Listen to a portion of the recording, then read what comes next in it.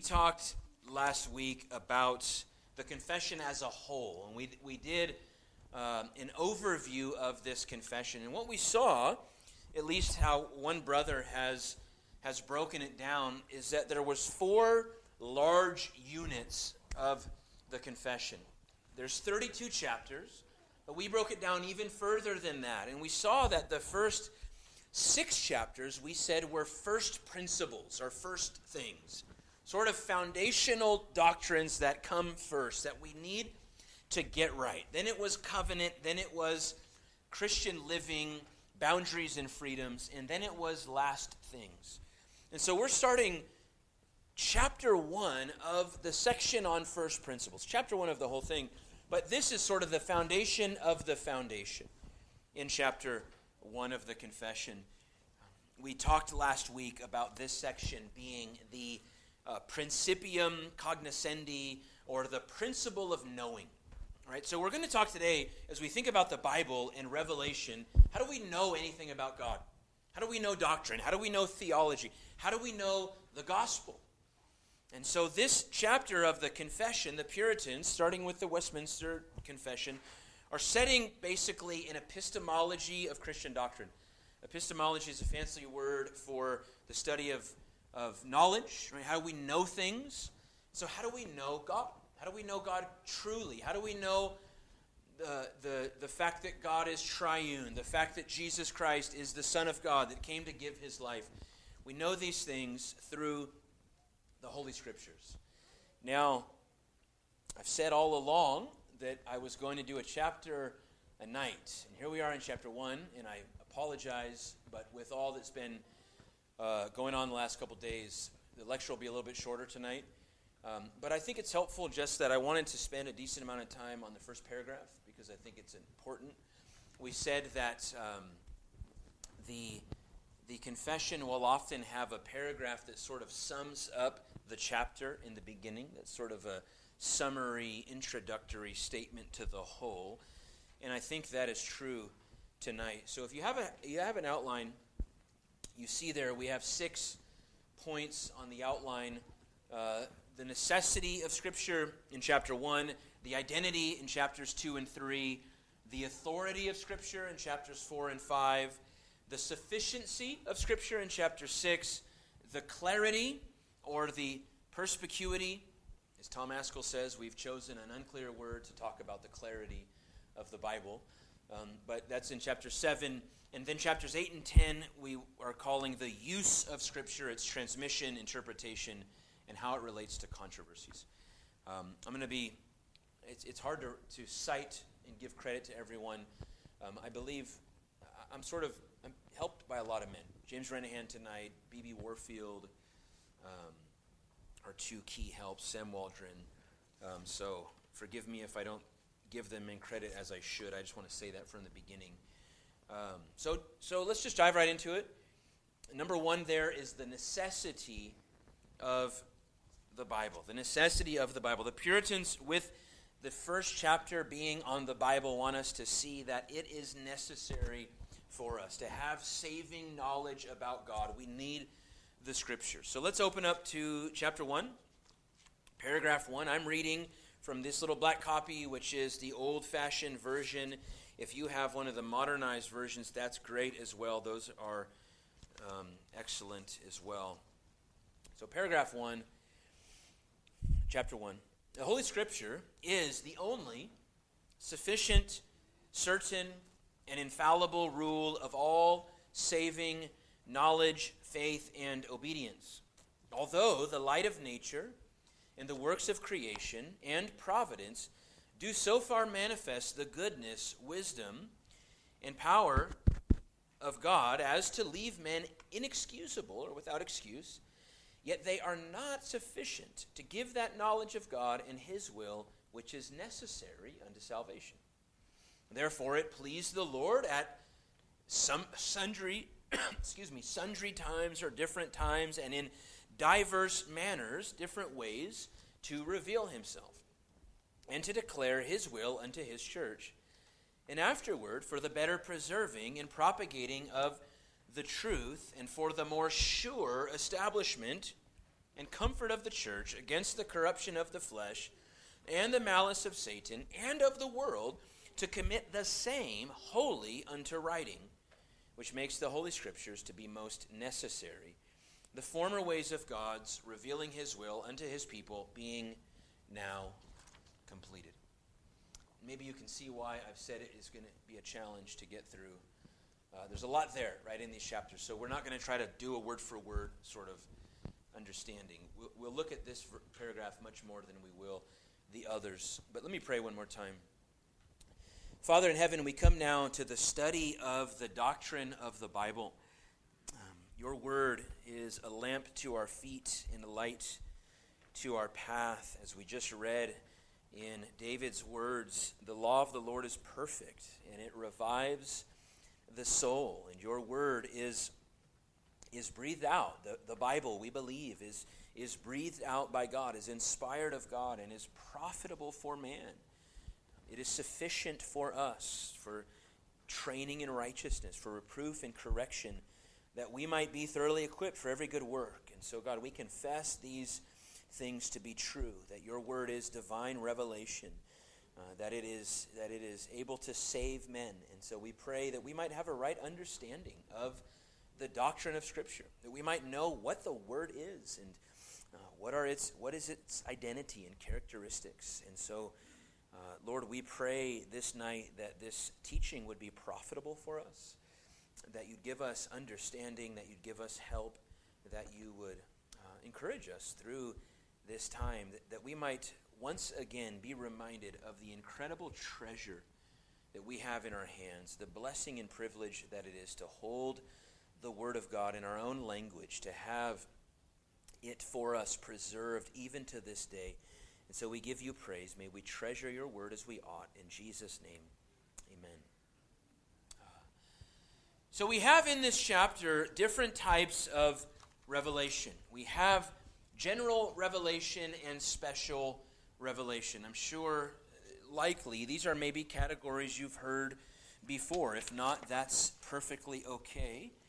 But I want to begin with general revelation, and then we'll get into special revelation. Let me make sure that I turn this thing off.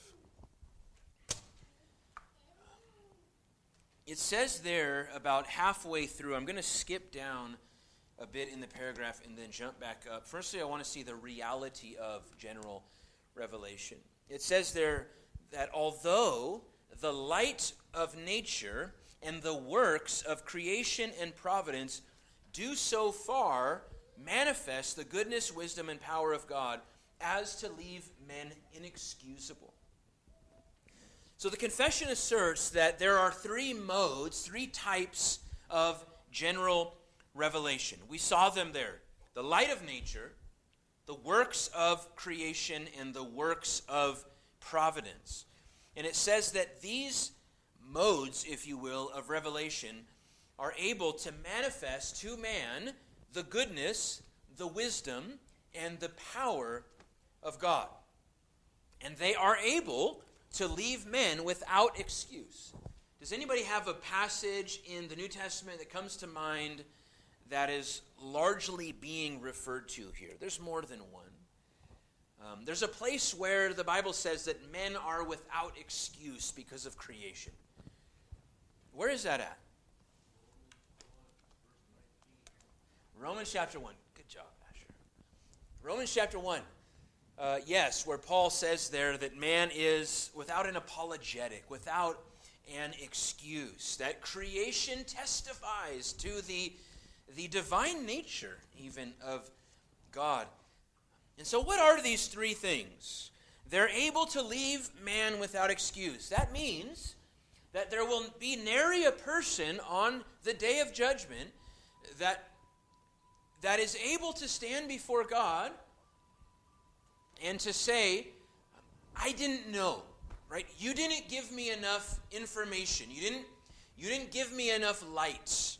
You should have told me these things. I wish I would have known there was a God. I would have believed in him. But the confession asserts, because the Bible asserts, that these modes of general revelation are able to leave man without an excuse, without without an ability to stand before God and say, I didn't know. And so the first one there is the light of nature. The light of nature. I think this is the one that's the most maybe uncommon. We might read that and assume that it's talking about creation, right? The light that nature shows us, the revelation that nature shows us. But it's talking about something a bit different. The light of nature here basically is human reason. Human reason. Man's capacity and ability to ponder and consider the divine. Now, there's been a lot of debates, if you follow those sort of things, in the Reformed-ish world lately about this area of doctrine, the light of nature, natural theology. What we are saying is that man is able to reason himself to a God. Okay? Not the God of the Bible, not to the gospel, not to salvation, but man, because of the image of God, because of the desire that God has put in us for worship, that we all know that there is a God. We look, we use the works of creation and the works of providence. We see these things. We ponder our own existence. Have you ever been driving, maybe through the forest or through the woods or on a back road or by the ocean, and just sort of pondered your own existence? Like, how could this all just be here?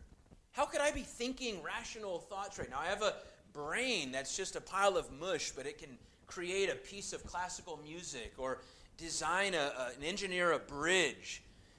Just the mind can do incredible things. And man, in the pondering of his own existence and looking into creation, is able to reason himself, to discern that there is something more than me. Amen? There's more to this world than us. William Downing is a pastor down in Silicon Valley. He says it this way, that man is inescapably religious. We can't escape this innate desire to worship. When we studied the book on covenant theology a year or so ago, Dr. Renehan, the son of this Renehan, said something to the effect of, you can go to any country in the world, all throughout history, and men are reaching their hands toward the divine. In every single culture. It's only in the last few hundred years, because of the advent of the Enlightenment and evolutionary theory, that men have come to speak of atheism. But even that is an anti-religion that is a religion in and of itself. It's a faith system, right, that just denies the existence of God. But it's still a system of belief that man is hanging on to, trying to understand and explain his own existence. And so man has a faculty in himself to reason that there is a God, only insofar that he's without an excuse. Don't hear me to say that the man on the island by himself can reason his way to be saved in Jesus Christ, or to know that God is triune, that he needs to believe in the substitutionary atonement of Jesus. Not that, but man has the ability in himself to discern that there is a God that he owes worship to. That there is a God that we ought to serve. That knowledge is corrupted, that knowledge is suppressed, but it is there because of the image of God in man. The second means of general revelation, which is probably the most common one we think of, is creation. All that God has made. Right? Again, listen to what David says. The heavens declare the glory of God. So what he's saying there is that the heavens are a mode of revelation. God is communicating to us something through the heavens, through the earth, through all of the things that he has made. He says that day to day pours out speech, and night to night reveals knowledge. Now, there's not a voice that's heard, right? But you go to the ocean and you see the awesome reality of the waves crashing down. You hear the storm, or you see lightning strike the earth and feel and hear the thunder afterwards. You see these things and you are awestruck, right, of the Creator. It's not enough that we might be saved, but it is enough to look around and say, there is something that is greater than me here. There is an incredible mind behind creation. look at the human body, and we can't help but be in awe and wonder of how did this become a thing. One author, I can't remember who it is, says that it's similar to a beautiful manicured garden, maybe a rose garden. And you come into a rose garden and you see this perfectly manicured garden that you can tell has been hours and hours of work that made this thing as beautiful as it is. And you don't look at that garden and say, wow, look what just randomly happened. You say, man, someone has meticulously cared for this thing. You give glory to the gardener, if you will. You understand that there is a mind behind this beauty that has, yes, taken God's creation and manipulated it in such a way to show off its beauty. And so too we look at creation and we don't say, wow, look what just randomly appeared. We have to consider, wow, look at the mind behind all of this. Look at you sit in a hospital delivery room and see mom there in pain, and all of a sudden, glory, there's a brand new baby, and new life comes into this earth, or at least that we can see, life that's been cooking there, brewing there for 9 months. And you see something that's actually so common and so natural, but it's such a glorious thing for us to behold. And we say, wow, look what God has done. The third mode of general revelation is the works of providence. Now, the astute listener may have noticed that creation and providence have a chapter unto themselves. And so we'll talk more about those as we move on in chapters 4 and 5. But God's providence is his governing of all things, his care of his universe, his care of our lives, his orchestrating events. And men look back and see just how much order and uniformity that there is in the world. You don't wake up in the morning and look out your window and wonder, did the sun come up today like it did yesterday? You don't get off your bed and wonder, is gravity going to hold me down? Or am I going to shoot up like that fresh birthday balloon and be bouncing off of the ceiling? You just trust that things are going to be as they were because God is in control. God is ordering. And so man looks at creation, sees the sun come up, and the sun rise and the sun set every day. Never questions, is there going to be enough oxygen in the atmosphere today for me to step out of my car and breathe? Is the earth going to inch forward a bit more towards the sun and we all melt, or inch back a few more feet from the sun and we all turn into popsicles? Right? God is governing all of these things. He is sustaining the universe, the text says, by the word of his power. And so man looks at all of this and sees, the text says there, the display of the goodness, wisdom, and power of God. You know, my family and I like to watch, these shows, Planet Earth, and all of these shows that show off the wonders of God's creation. And it's just an incredible, strange reality. I mean, God has made like 10 million species of birds that are covered in rainbows and have the most fascinating designs upon them. When you see the way that different animals mate and all the dances and just the wild stuff, the bugs and insects, and you look and you say, look at the wisdom of God. Look at the mind of this God. Who could think of all of these things? Who could imagine a fish with a light bulb hanging off its head that lights up the surrounding as it lives in the depths of the ocean where there's no light? I mean, just fascinating things that you see in creation over and over and over. And they display to us the power of God. They display to us the goodness of God as rain falls on the just and the unjust. God is not excluding those that hate him from the rays of the sun. Their gardens grow as well, just as those that love him and worship him grow. We see his goodness in creation. And it says there that these things leave men without an excuse. And so God reveals himself. This is a mode of revelation. And we would say that general revelation is infallible. that it communicates just as God wants it to communicate to us. But secondly, we have to see the insufficiency of general revelation. We need more if we're truly going to know God and have a relationship with Him. And so the text goes on in paragraph 1 still, that man is left inexcusable, without an excuse, yet these, or they, the light of nature, creation, and providence, are not sufficient to give that knowledge of God and His will, which is necessary unto salvation. So, the Bible is clear that general revelation basically leaves man condemned, right? Gives enough to say, you should have known there was a God. I revealed myself enough for you to pursue me, to give obedience as you were able, and to seek the Lord that He may be found.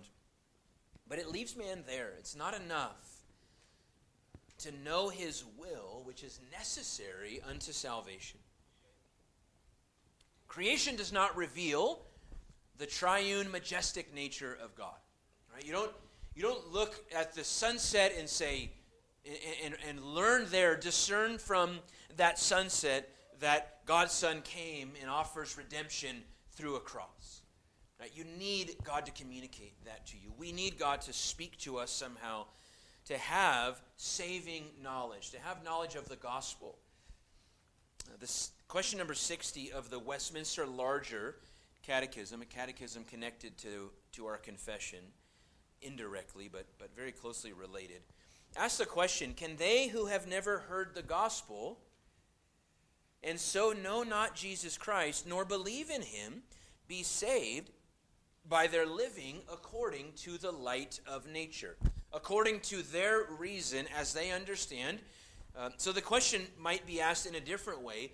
Does the sincere Hindu or the sincere Buddhist or the sincere Muslim or whoever that is sincerely pursuing God and trying to understand how to live according to his natural reason, can that person be saved from an honest and sincere pursuit of trying to live a righteous life before God?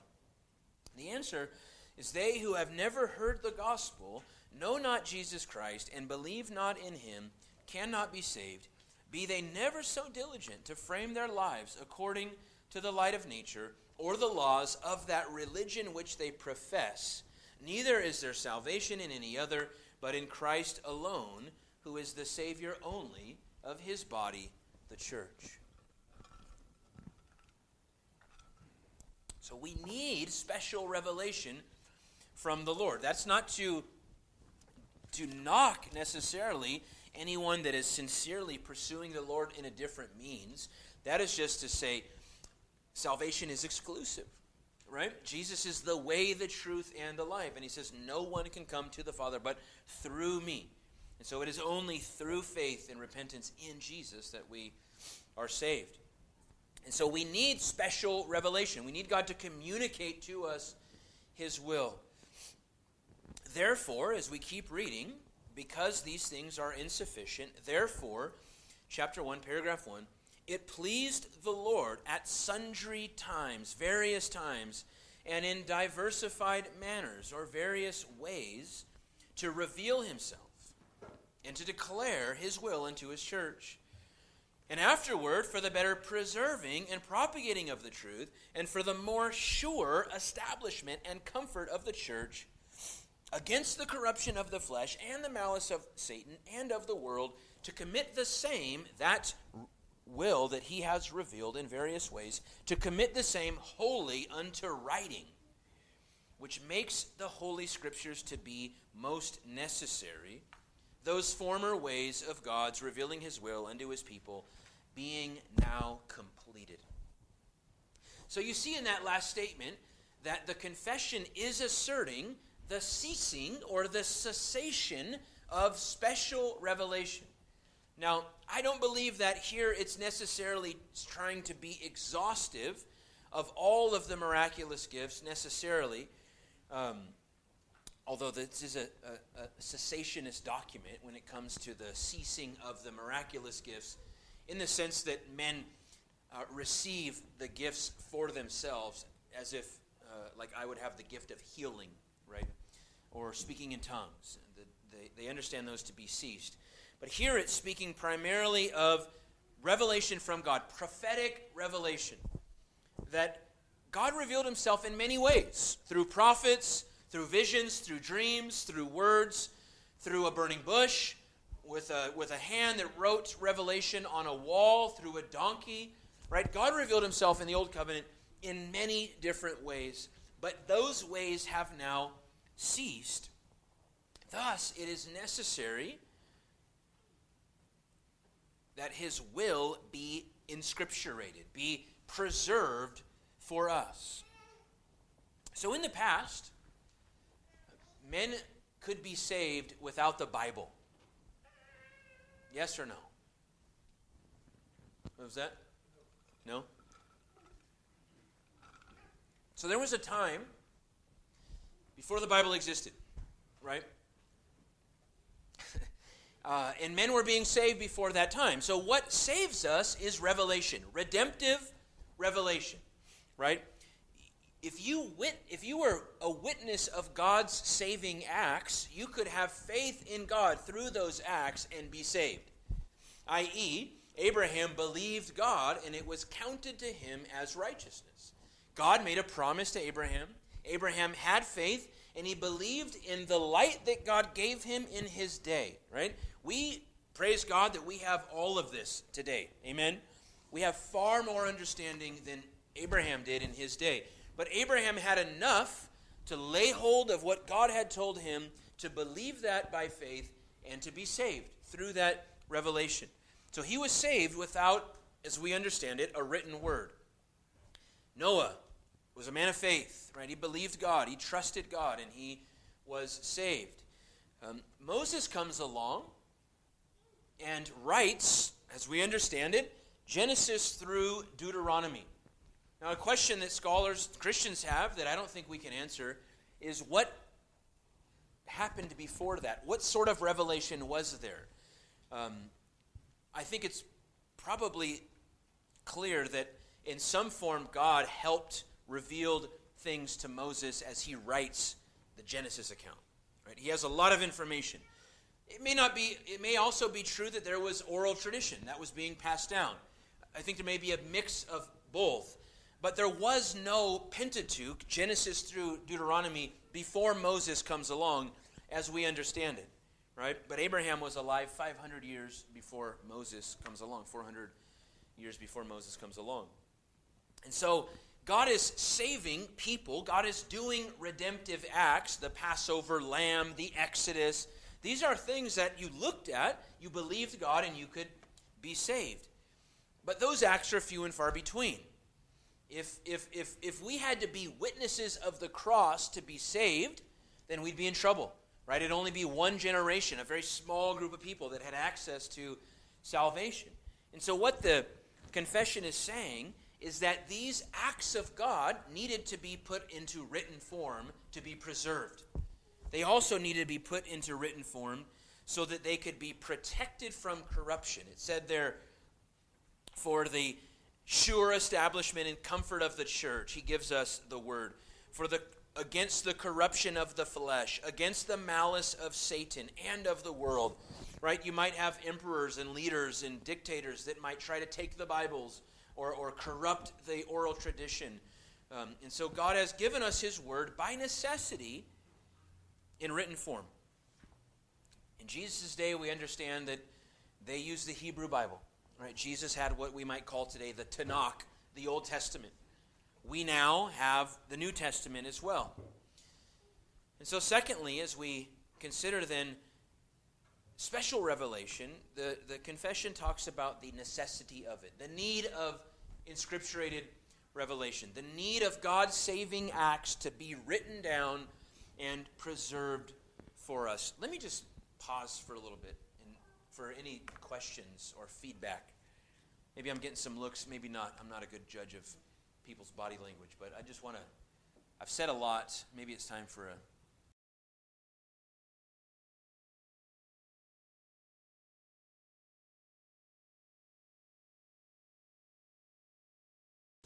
Yes. Yeah, sorry, I went from calling it special to redemptive. And I meant the same thing there.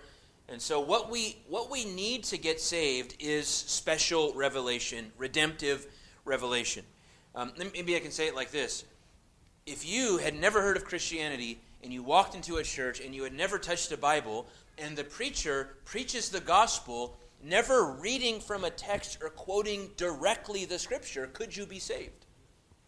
Certainly, right? If someone preaches the gospel to you just without referencing actual Bible verses, it's probably rare that you share the gospel and are just quoting pure scripture, right? You're paraphrasing, you're rehearsing God's redemptive acts. And so we need that revelation. Whether it's read in the scripture or preached to us, that's how we get saved. As we learn of what God has done, what we need to do to respond, and we believe those. So these things could be preserved and not be corrupted, God's given us the word. And the confession is saying that it's necessary. It's not just we're more blessed to have it, but it's needed. But yes, those men were saved because they had words from God, if you will, prophetic words, redemptive words, and they believed those things. Amen. So prophetic revelation has ceased. The church continues to expand. God preserves his word for future generations. And so let's go back to the very beginning of the paragraph now, where we started, and consider Scripture as the rule, as the rule. This is an important, very important statement. First sentence of the confession. It says this, 1:1, the Holy Scripture is the only sufficient, certain, and infallible rule of all saving knowledge, faith, and obedience. So what's interesting is that this sentence right here is not in the Westminster Confession, and it's not in the Savoy Declaration. Remember we said that the parent document of this confession is the Savoy Declaration, and the grandparent, if you will, is the Westminster Confession. The Westminster Confession is the origin. You'll pick up their confession the Presbyterians use, and it will be almost identical. When you get into the contents, there's differences. This chapter is almost completely the same as chapter 1 from the Westminster Confession, but this is a key thing that the Baptists added, this statement here. So why do they add this? It's a very strong, helpful statement about the Bible. There's a couple likely reasons. With anything like this in history, when they don't put a footnote there and say, hey, we're going to add this because of this, it's always going to be, we're investigating, we're trying to understand what was happening in the day, what were they responding to. There's a couple likely reasons they would add this sentence. The first one is the advent of the Quakers. We've all probably heard of Quakers, but they were becoming a thing more and more in this day. We might relate Quakers to modern-day Pentecostals. Not completely, but there's definitely some connections. So the Quakers placed prophecy or prophetic revelation that they understood of the Spirit above the Bible, right? And they believed in something called the inner light, that man had the Spirit in him. And so they would come together and they would prophesy, if you will. And these prophetic utterances they saw as more authoritative than the Scriptures. And apparently the Quaker movement was a bit of a problem for the particular Baptist. One church in the 1650s lost about 25% of its membership to the Quakers. And so they were trying to assert here strongly the only sufficient revelation from God that we need for saving knowledge, for man to be saved and to walk in obedience, that it is the Bible. Secondly, this one's a bit more involved, but it's likely in response to arguments from the Presbyterians. The Presbyterians were arguing from necessary inferences that infant baptism should be found in the Bible. One more piece of chapter 6. Let me see if I can open this.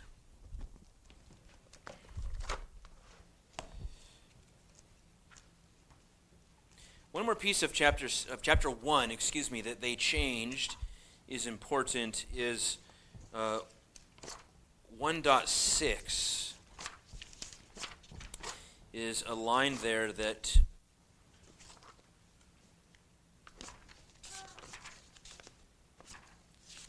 it's always good to do this kind of stuff on the spot. So paragraph 6 of chapter 1 says that the whole counsel of God concerning all things necessary for his own glory, man's salvation, faith, and life is either expressly set down or necessarily contained in the Holy Scripture. They added that statement, necessarily contained. Now the Presbyterians said it this way, that everything necessary for his own glory, man's salvation, faith, and life is either expressly set down or by good and necessary consequence may be deduced. And so the Presbyterians were saying, you see these two realities, they're very similar. We can deduce there that this is true. We have circumcision. In the Old Covenant, children of covenant families were circumcised, all of them, before they had faith. Thus, now we have the New Covenant, we have baptism, we have families. Children in those families, they ought to be baptized because in the Old Covenant, children got the sign. It's a necessary inference that's a consequence of the Scripture that they say it's not explicit, but it's implied. And the Baptists wanted to push back on that and say, yes, we make inferences. We have to do theological formulation, but it must be necessarily contained. It can't be just sort of haphazardly discerned. And so they're likely adding this as well to assert that our doctrines must be found in the Bible. They must be there articulated. We are certainly going to put Scripture together and weigh passages against one another and formulate doctrines based on the whole of the Bible. We don't need a proof text for every doctrine, right? There's no clear statement that says in one verse that God is triune. But we believe that God is triune because of the whole of the Bible. So let's look at this statement here. It says that the Holy Scripture is the only sufficient, certain, and infallible rule. So that word rule there is important. And all of those adjectives, sufficient, certain, and infallible, are modifying that word rule.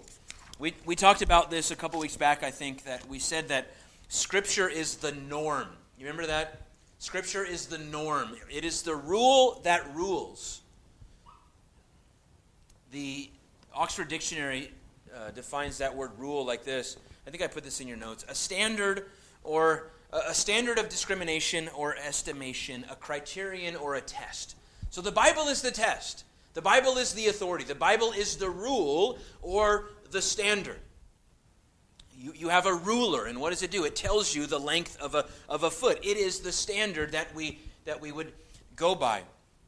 And so the Bible is the rule. It is the rule that rules all other rules. It is the standard that we are to go by. It is the test.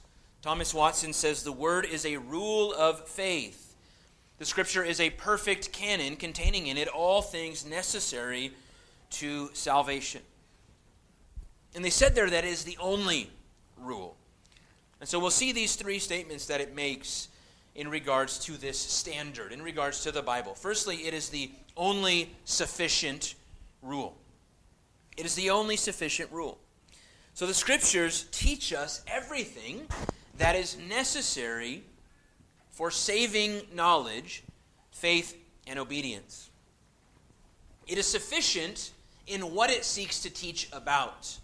Now, if you have a test on calculus, do you open up your Bible to study? Probably not, right? You could try that.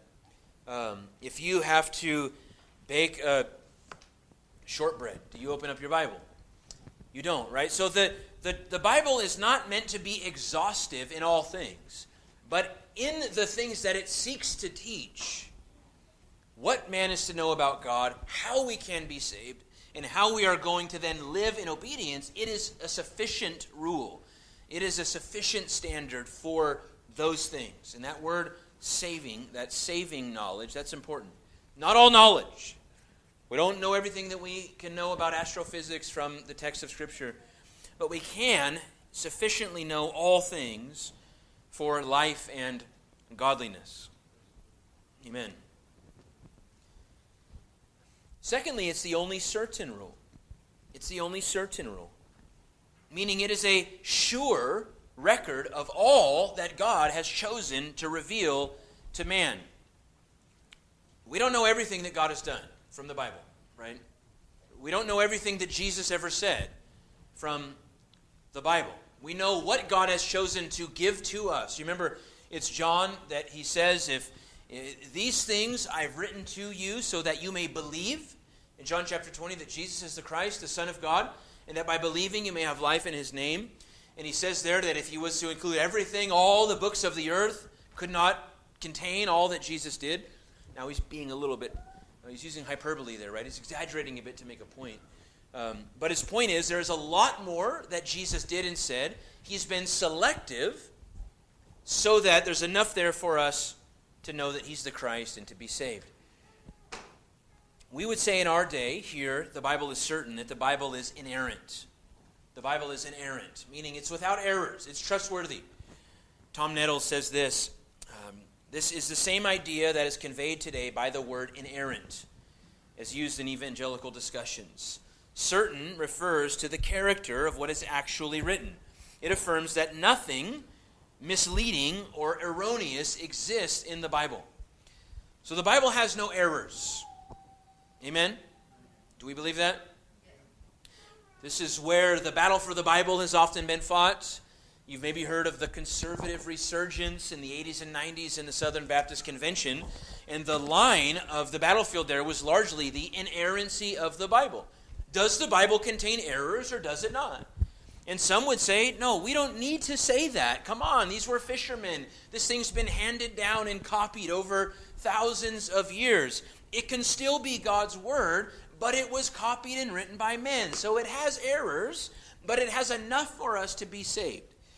And as soon as you go down that road, you get into trouble, right? Because you start to then be able to say a lot of different things. You start plucking out, and that's where we get sort of the search for the historical Jesus. Maybe you've heard that statement before.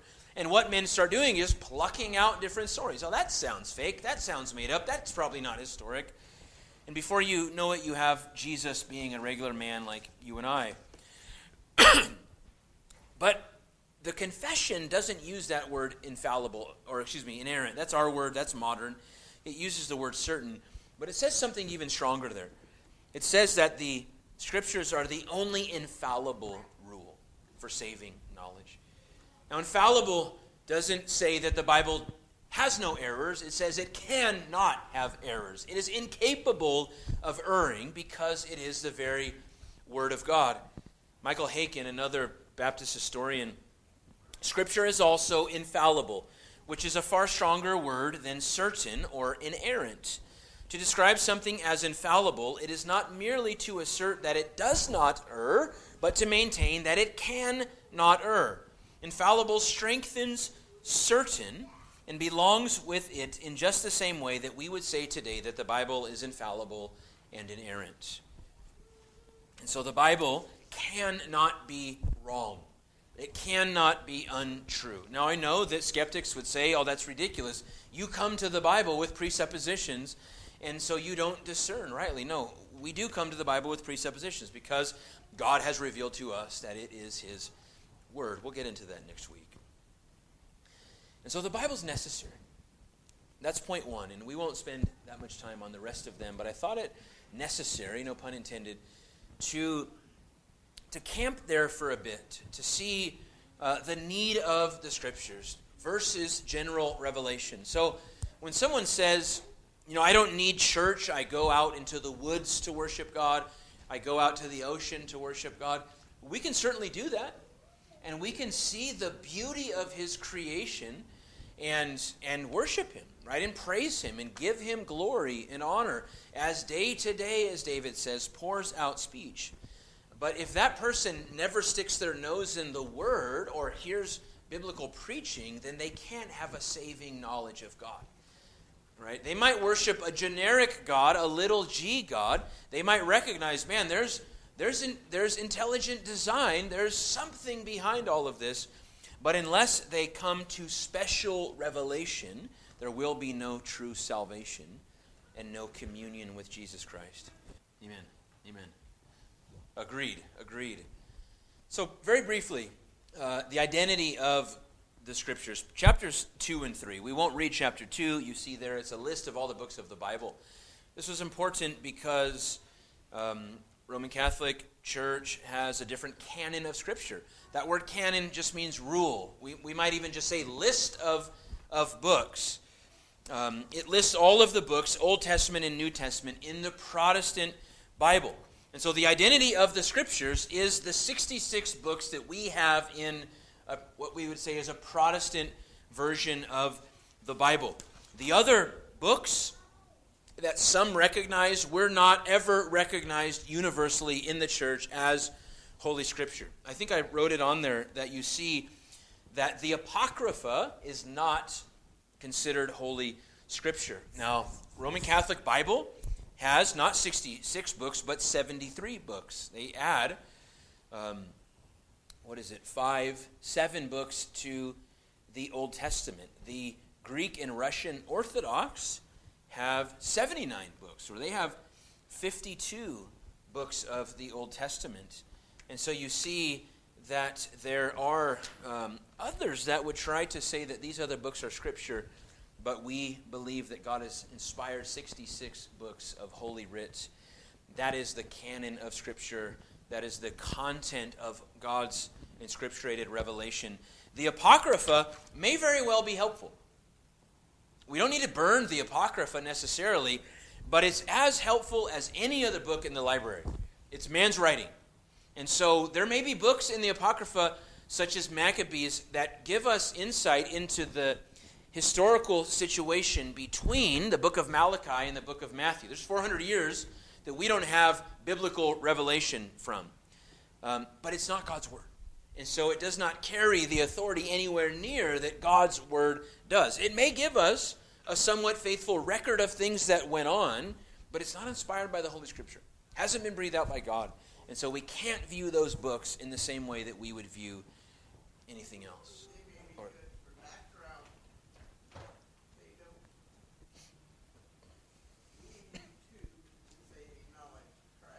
Yes. Yeah. And they don't carry the same authority or inerrancy. So we want to look at them and discern the history as we would any other history book, because they are likely with errors, because they're not inerrant. But very much, yes, probably a mostly faithful record. But you make you nailed it there. They don't give us saving knowledge of Christ. They're a historical record. We'll stop there. We will, I promise, get through the rest of the chapter next week.